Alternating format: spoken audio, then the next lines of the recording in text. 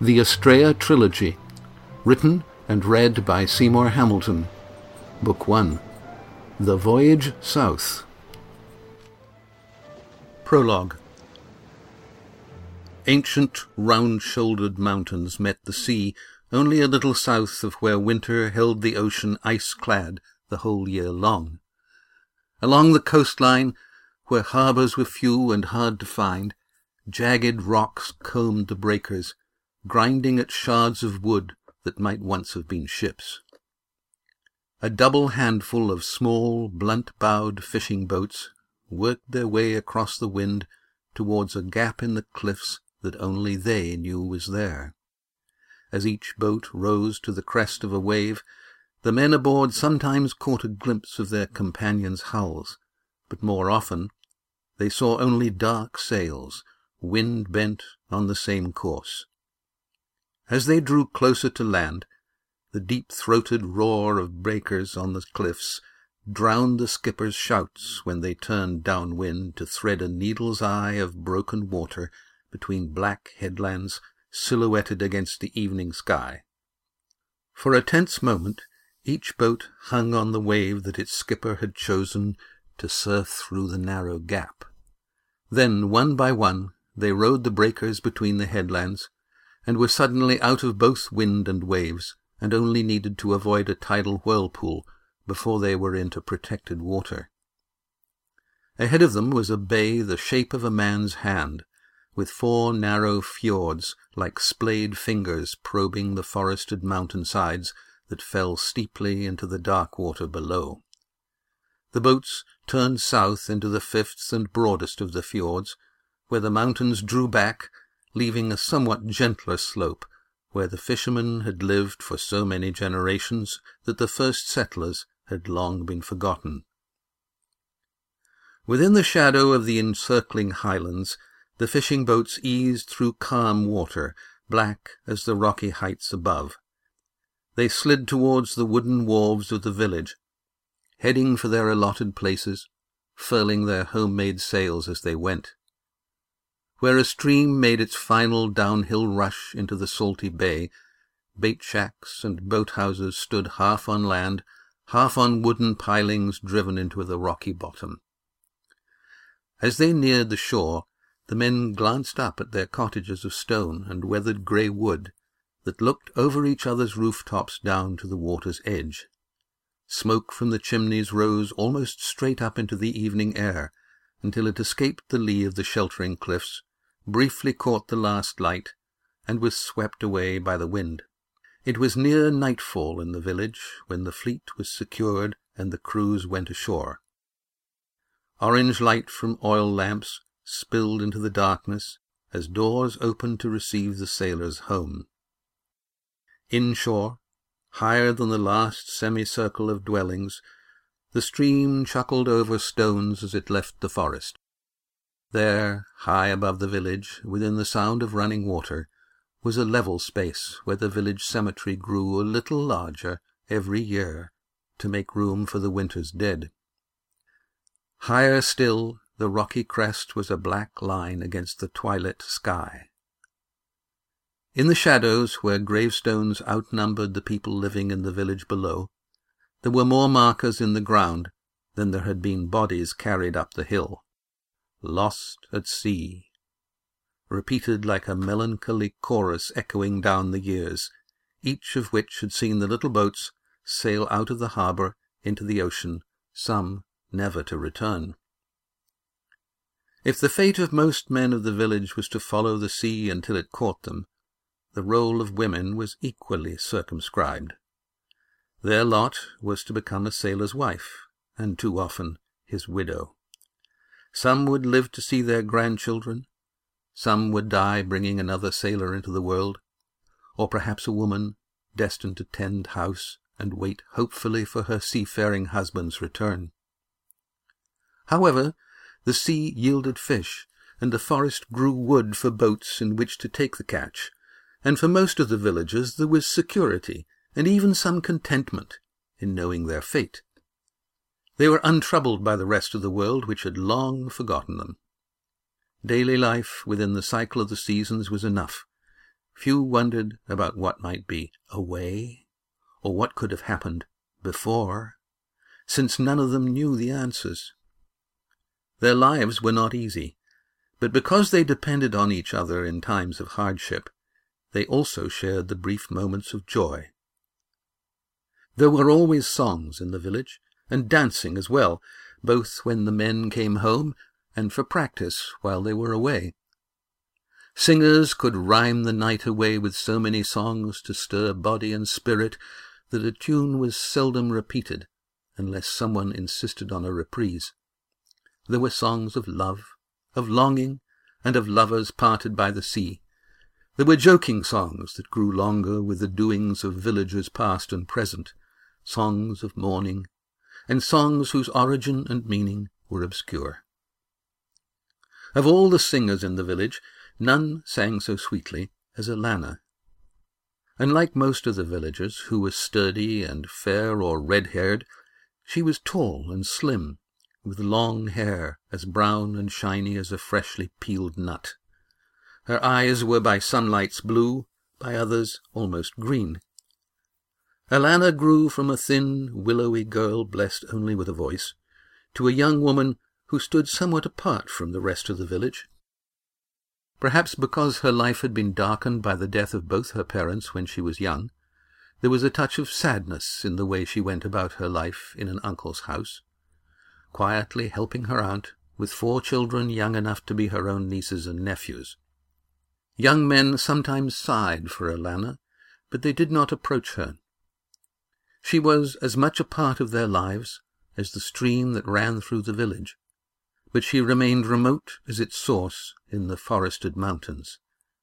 They were all touched by the richness of her voice and the simple elegance with which she sang. When she was called upon to sing the long and difficult laments, so much loved by the older folk of the village, many of the men wiped the corners of their eyes, and women wept openly. When she sang of love, the young men's hearts were inflamed, and even the most boisterous of them became tongue-tied and awkward in her presence. One evening, as she was watching the fleet return on the evening tide, a black-haired stranger was carried from the last boat. The skipper, Roaring Jack, Alanna's uncle by marriage, had seen the man's dismasted and rudderless skiff being tossed by an onshore wind towards the cliffs, and it was Scar-Arm Ian, known as Scarm, who had hauled the castaway almost lifeless from the sea. At first the villagers thought the stranger dumb, or so shocked by his ordeal that he had lost the power of speech. Scarm, whose wife had died in childbirth many years before, cared for the sailor in his own cottage. The healers visited them daily, taking care of him despite his long black hair and dark complexion so different from their own. When days passed into weeks, and he was able to walk down to the village wharf, where all could see him, it was apparent that he could speak, though with an accent and intonation different from the plain talk of the village. With Scarm's help, he soon learned to understand and make himself understood, but he remained economical with words, even compared to sailors who spoke only when there was good reason for it. The villagers called him Stranger, since that was close enough to the outlandish name he offered them. "'Twould be a fine thing if he could tell us from whence he came," remarked one of his crewmates, Red Ian, so named to distinguish him from his uncle, Scar-Arm Ian. "He has a lot more to say than my relatives in the cemetery," said Scarm, "but not by a lot." In fact, Scarm knew more than he told. He kept the stranger's secrets because much of what he had heard were the whisperings and mutterings of someone at the edge of consciousness making his way back to life. Scarm's silence was not difficult to maintain because he was the keeper of many secrets, and had the habit of guarding his tongue. He kept the village's born and buried book, which, among other things, recorded who was related to whom, particularly when neither was wed to the other. He approved the relationships that he judged to be sufficiently separated, and discreetly ensured that nobody inadvertently married a half-brother or sister. His own secret was a collection of books, from both away and before. that dated from a time when ships visited the village regularly, coming across the seas and oceans, voyaging far from the sight of land. Scarm and the stranger soon recognized that neither gossiped, and so Scarm answered questions about the village and its families, and gave the stranger leave to read as he wished, even within the Born and Buried book, where he had encoded much more than its name suggested. Even though the villagers did not accept the stranger as one of their own, they approved when he fitted into the village's work without friction or disturbance, first helping with the mending of nets and boats, then joining the village boys as they fished for bait in the fjord, and then, as he recovered strength, taking a place in the boat that had rescued him. Roaring Jack took him aboard the Molly, where, after a week's fishing, the big-voiced skipper declared, "He's handy." The few who did not hear Roaring Jack's approval knew his judgment in less than a day. As the weeks passed, the mothers, aunts, and grandmothers of the village conducted their own appraisal of the stranger whenever they met for weaving, sewing, and gossip. Though the stranger and Alanna were together no more than was explicable by the course of the day's work, their secret was revealed even before they knew it themselves.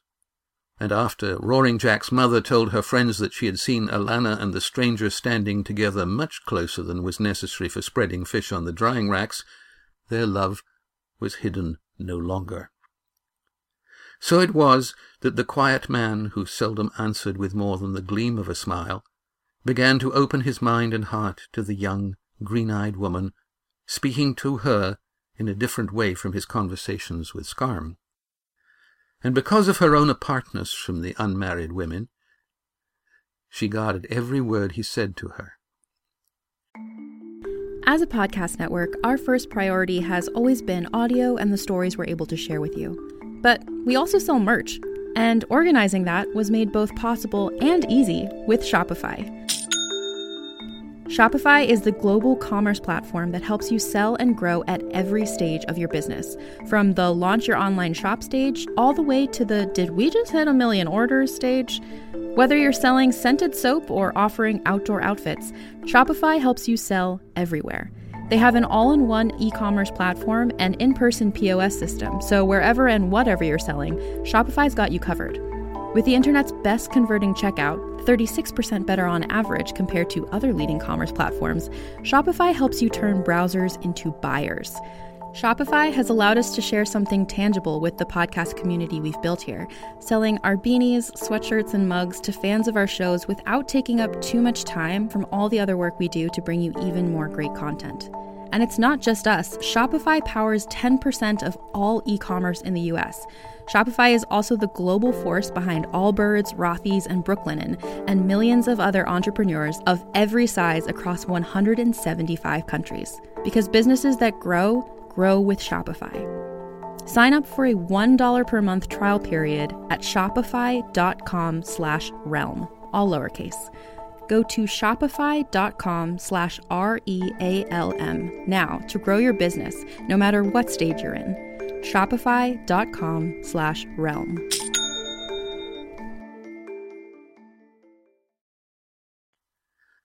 The season passed from fall to winter. The village made all secure against the storms, pulled the boats up on shore, and prepared to endure the snow and cold. Ice formed on the fjord, and spray froze onto the rocks at the harbour mouth.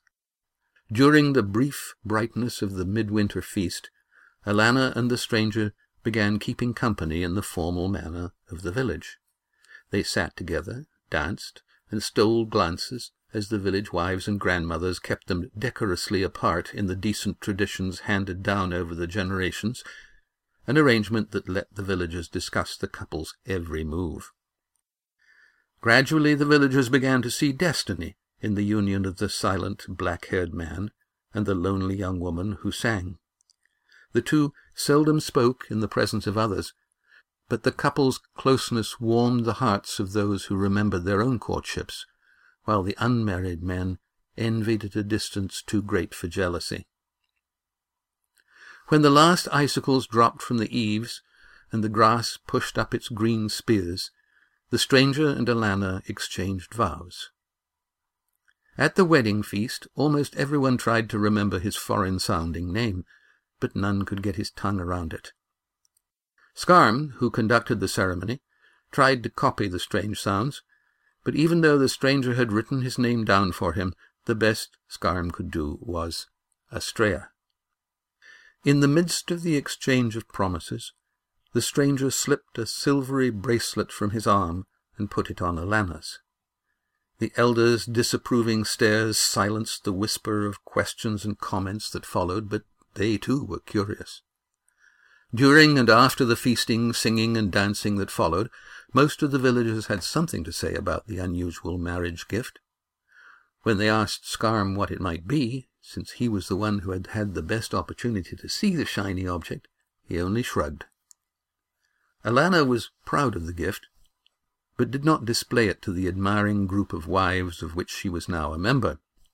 They had to content themselves with glimpses of a silver band, as wide as a man's 3 largest fingers, in which was a dark green stone caged in a curiously wrought setting.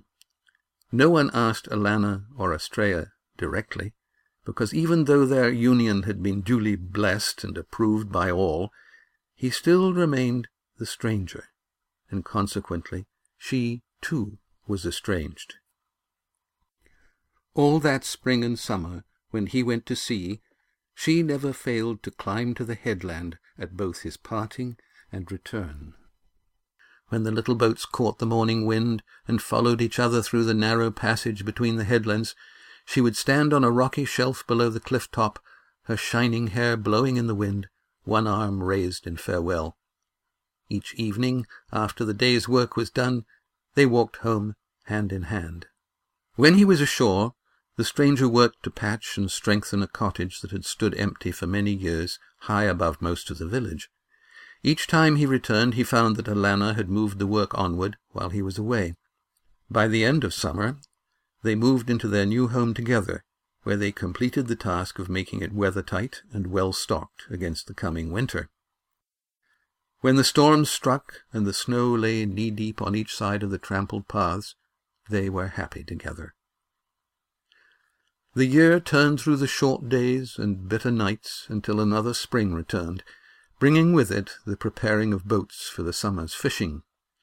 When the little fleet first ventured forth to replenish larders, empty except for a few leathery salted fish, Alanna was on the headland to wave farewell. When all but one of the fleet returned, she walked to her cottage alone and silent. When the last boat appeared through the gap in the cliffs, the village heard a terrible scream in the twilight. Soon after, torches flickered on the stranger's body, laid out on the wharf between the baskets of gleaming, silvery fish. A day later, when Alanna followed her husband's body to the cemetery, her once shining dark hair was streaked with white. Since all had suffered a similar loss, the villagers respected Alanna's grief. However, their sympathy waned as the months passed and she showed no signs of abandoning her mourning and seeking a new husband. Those who came to share her sorrow were few, and when she would not rejoin the life of the village, she found herself alone. Accordingly, hardly anyone noticed that she carried the stranger's child until the birth was imminent. By chance, the year had seen an unusual number of pregnancies, so the midwife did not know Alanna's condition until she was called to help with the delivery. She clucked her cheeks and shook her head because she had not been able to provide the charms and advice she gave the other expectant mothers in the village. Fortunately, Alanna's solitary life had not harmed her, and she delivered a healthy son with hair as black as the stranger's and as curly as his had been straight. Alanna's Aunt Molly, Roaring Jack's wife, was present at the birth and watched over mother and son with care and enthusiasm. The months passed, eventually exceeding the year that the village respected both as a time for recovery from childbirth and a proper period of mourning. "Now," said the villagers, "she'll be sensible and find herself a man to be father to her child." They encouraged the few widowers to court her, but Alanna politely and firmly refused their suits. The villagers gossiped about this departure from time-honoured tradition and her female duty to bring forth as many children as she was able. Some older women bent their grey heads together and whispered words like selfish and unwomanly. The men who once watched and admired her now turned aside from Alanna as she continued to refuse what all thought was her obvious destiny. Quietly, but with absolute finality, she ignored what everyone but she regarded as her obligation, and instead set about making herself indispensable to the village as a seamstress of such skill that even though all disapproved of her solitary way of life, they none the less respected her ability. When festivals, weddings, and funerals came, she was first asked to prepare the dresses, and then to sing. Eventually, her independence was ignored because it had no cure. She named her son Astrea after his father. She thereby earned the rebuke stranger from all those who could not pronounce it. As he grew, the villagers were civil to the boy they called Strea. They were not vindictive folk, but they instinctively knew that he was not one of them, from his outlandish name to his angular face to his grey-green eyes and curly black hair.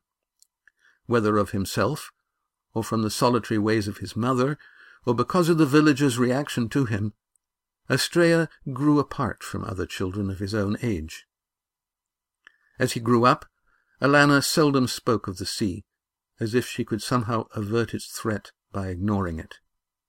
For her the sea was both less and more fearsome than it seemed to the other women of the village, less in that it had brought the stranger to be her husband, more in that it had taken him away again. She lived in fear that it would also take her son. That fear gave power to the songs she sang about the salt spray and the heave of waves that tore families apart. From her husband, Alanna had heard of other destinations, other folk, different ways. She had kept his writings, even though she had never read what he wrote. Some of the more credulous women in the village might have been afraid of the sheets of paper and pressed birch bark on which the stranger had written and drawn. Others would have used the collection as a fire-starter, unaware of its significance. A few might have held a more ceremonious bonfire. Death, fear, and the unknown were 3 strands of a dark rope that wound around the minds of almost all the villagers, tying them to the past.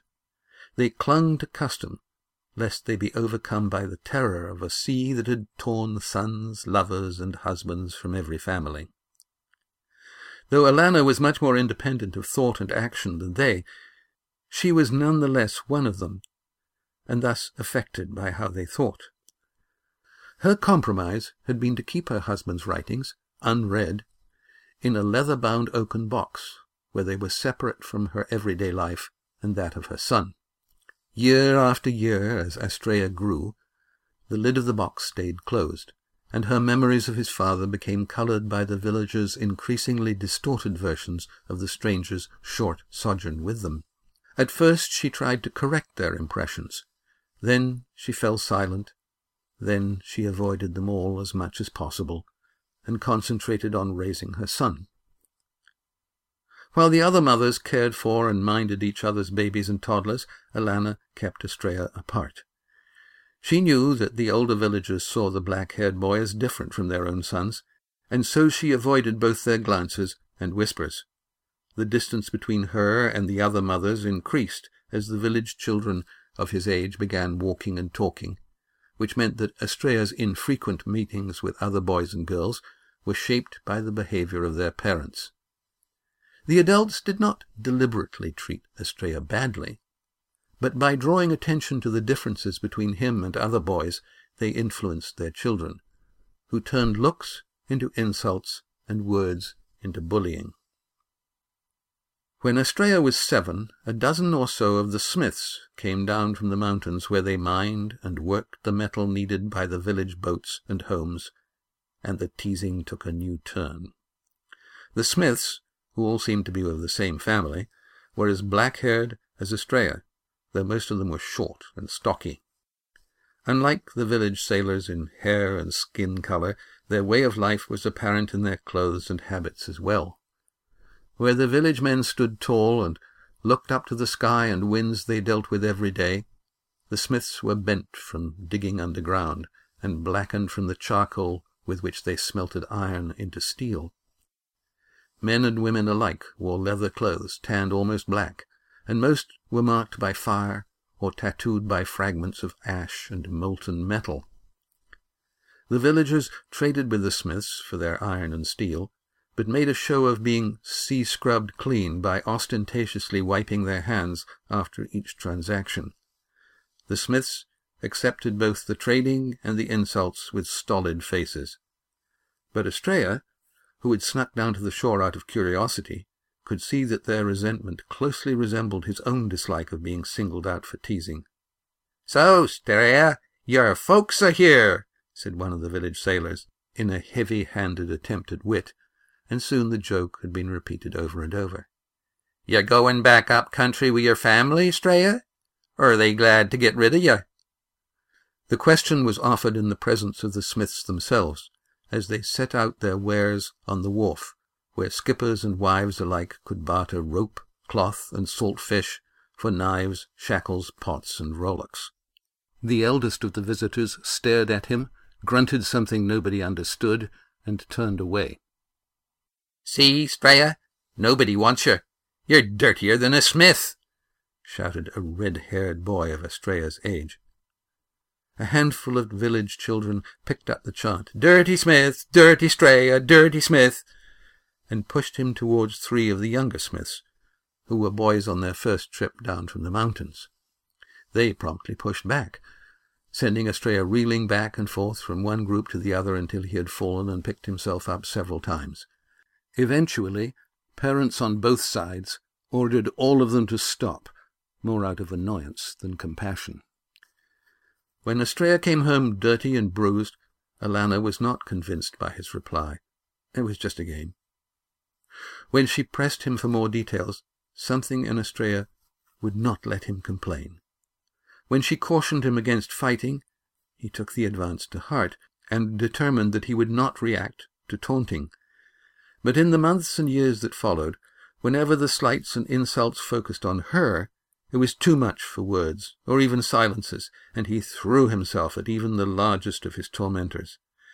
Time and again he returned with grazes, cuts, dirty clothes, and the same excuse in which neither of them believed. When Skarm saw that Astraea was being constantly bullied, he first tried to remonstrate with the mothers and fathers of the boys who were making his life miserable. When this proved ineffective, he realized that in saving Astraea the father, he had also incurred a duty towards Astraea the son. Skarm knew that to intervene directly would lead to more bullying as soon as he was out of sight, so he looked for another way, and found one that solved a problem of his own. Skarm's injured arm had worsened with the years, until it kept him from pulling his weight at sea. Determined to be useful, he began the task of teaching the village lads and girls how to read a little, to write at least their names, and to count enough to reckon the day's catch, if boys, and the tally of a knitted row, if girls. As he warmed to his self-appointed task, Skarm found that Astraea thought differently from the other children. He had been conceived, born, and raised apart from the community, but there was more than just the sum of these differences that distinguished him from those of his own age. Skarm saw curiosity and intelligence on the first day of school, but when the first class was over, he looked out of his window and saw a circle of boys teasing Astraea, who struggled to follow his mother's wish that he refrain from fighting. "Don't your ma make you wash your hair?" Knowing that any answer would make them laugh, Astraea compressed his lips and said nothing, which made them sure that he thought them stupid, which made them resentful. They soon tired of repeating the question and found another. "With eyes like yours, does everything look green to you?" Skarm recognized Astraea's dilemma. As he watched unseen, Astraea did not reply, which meant that they laughed anyway. The more he avoided them, the more they persisted, and the more unpleasant grew the questions. "You as ugly as your da?" Estrella's face set in a scowl, and Scarm guessed what would happen next. "Why'd your ma have a stranger son? She stupid? Or weird? Or what?" Then the fighting began. They took turns, but because Estrella was lean and light and outnumbered, he was the one who suffered most. He lost that day. But the next, Scarm supplemented Estrella's schooling with private instruction in wrestling blocks, throws, and holds. Estrella was unexpectedly apt, learning how to use his skill and speed to overcome their strength. Perhaps because fighting distressed his mother, maybe out of something that he found in himself, Estrella perfected the art of inflicting a stalemate on his oppressors. As time went on, none of the village boys was willing to try a fall with Estrella because, though he never won a wrestling bout, he also never lost. Something in his nature or upbringing kept him from triumphing over another person. The villagers found this reticence beyond strange. They understood fights where one won and another lost. They had no words for a third outcome. If Scarm spent more time with Estrella's education than with the other boys, it was not only out of a duty to the man he had saved, but also because the boy had a hunger to learn, the like of which seldom affected the youth of the village. Estrella mastered the basic skills faster than the other young people of his age, and when they left Scarm's tutelage, all of them convinced that they were adequately schooled, Estrella was unsatisfied. He consumed the few texts from which he was taught, and when he asked for more, Scarm introduced him to his private hoard of books preserved from before, cautioning him that some of the villagers would burn them, as their grandfathers and great-grandfathers had done. Estrella learned the clean logic of mathematics, but he was captivated by stories of brave men who had amazing adventures on land and sea, and who won the hearts of beautiful women. The combination of logic and romance distanced Estrella from the young people of the village, and made him long for nameless places. Elsewhere, he called them, although he never used the word to anyone. Elsewhere, for Estrella, held exactly the opposite feelings that the villagers attributed to before and away, those places and times about which their forefathers had deliberately forgotten. Estrella's elsewhere was a land of heart's desire, all the more attractive for the fact that he knew in the logical part of his mind that its perfection could not possibly exist. Estrella knew that the tales from before came from a time deliberately forgotten. He learned not to ask questions of villagers who did not speak or think about a long-past age when ships had traded all manner of things and ideas, and people had travelled to and from the village. Scarm let Estrella discover that long ago the villagers had rejected the outside world, thrown away everything that reminded them of it, and thereby frozen themselves in time along with their descendants. Estrella tried to understand what Scarm told him of their anger at being abandoned, but he tempered his criticisms when Scarm spoke of the way that the villagers' ignorance and superstition were balanced by their courage, loyalty, and steadfastness. When Estrella turned his attention to away, asking Scarm about what was over the horizon, in particular where his father had come from, the old man was less helpful, both because he knew so little, and also because he was not sure about the truth of what Estrella's father had told him. Neither Alana nor Scarm could or would answer Estrella's questions about the world beyond the horizon from which his father had come. As he grew, he still respected both of them, but he also became aggrieved at their reticence.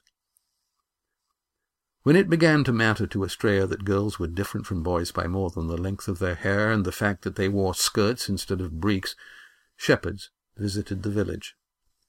Each autumn, for as long as he could remember, he'd seen 1 or 2 men come down from the mountains, carrying bales of wool on their shoulders, to sell to the village women. This time, A group of 3, clearly a family, arrived at Alana's door early one morning when the wild geese were strung out across a windswept autumn sky.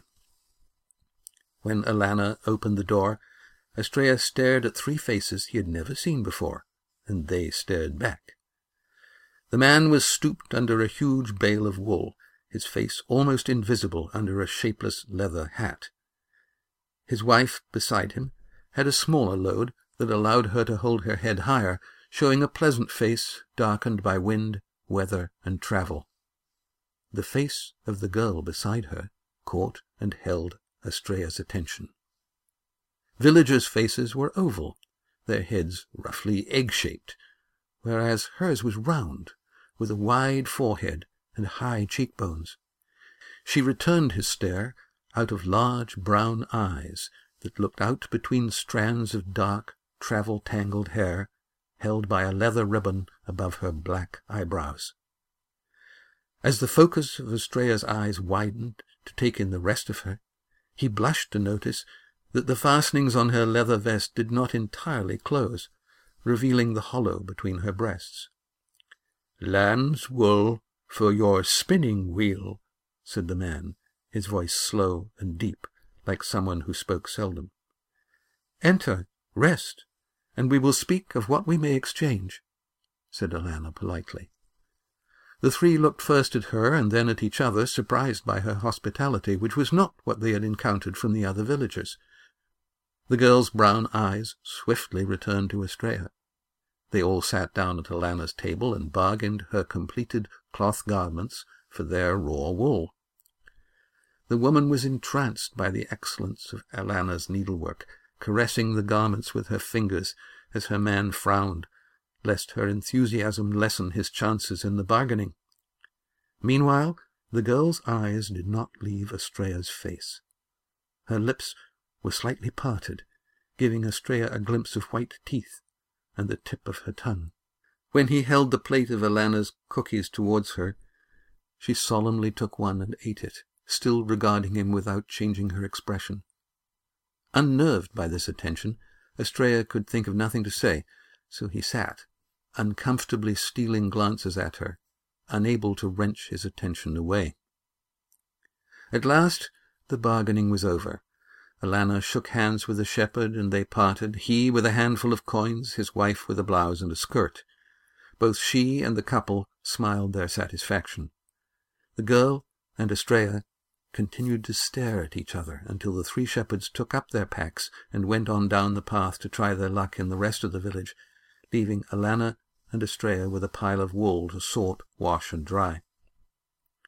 Unnoticed by Astrea, Alana had seen how the girl's eyes had locked onto his, and she sadly recognized that she would no longer be the only female presence in his life. That she had long known this would happen some day did not make the end of Astrea's childhood any easier for her to bear. For the rest of that day, and for many after it, Astrea's thoughts were in turmoil when he thought of the girl. Even though he had seen her only for a few short moments, he had been ready to go with the girl to the mountains, to the place where the outcasts lived, shunned by the village. He was shocked by the impulse, because it would have meant the end of his hopes to sail with the village fleet. As time went by, he no longer was disturbed by this moment of irrationality. However, out of the encounter came a resolution that none of the village girls would ever steal away his ability to think, as had the nameless girl from the high country. But he still cherished the memory of when their stares had gone far beyond mere looking, and from then on he no longer cared so much about being excluded from the community in which he lived. He had a conviction that even if there were no real elsewhere, he would some day find his own somewhere, and perhaps someone who would understand. Eventually the village boys' voices deepened, and hair grew on their cheeks and chins. Astrea had learned to jig for squid, cut bait, salt and dry the catch, row or sail a dory, and tend main and jib sheets aboard a village fishing boat as handily as the boys of his own age. He'd also learned how to work with them, despite their ridicule and derision. Though he hated being called blackhead, outsider, or stranger, he also felt a fierce pride in being his own self, whatever they thought and said. He had grown up among the villagers, but he was not one of them, and everyone knew it. You have been listening to the Estrella Trilogy, Book 1, The Voyage South, written and read by Seymour Hamilton. All 3 books are available in electronic and paper formats from Amazon, Barnes & Noble, and Chapters. Visit estrellatrilogy.com for more about Estrella's world. This audio version is licensed under the United States Creative Commons Attribution Non-Commercial No Derivatives 3.0.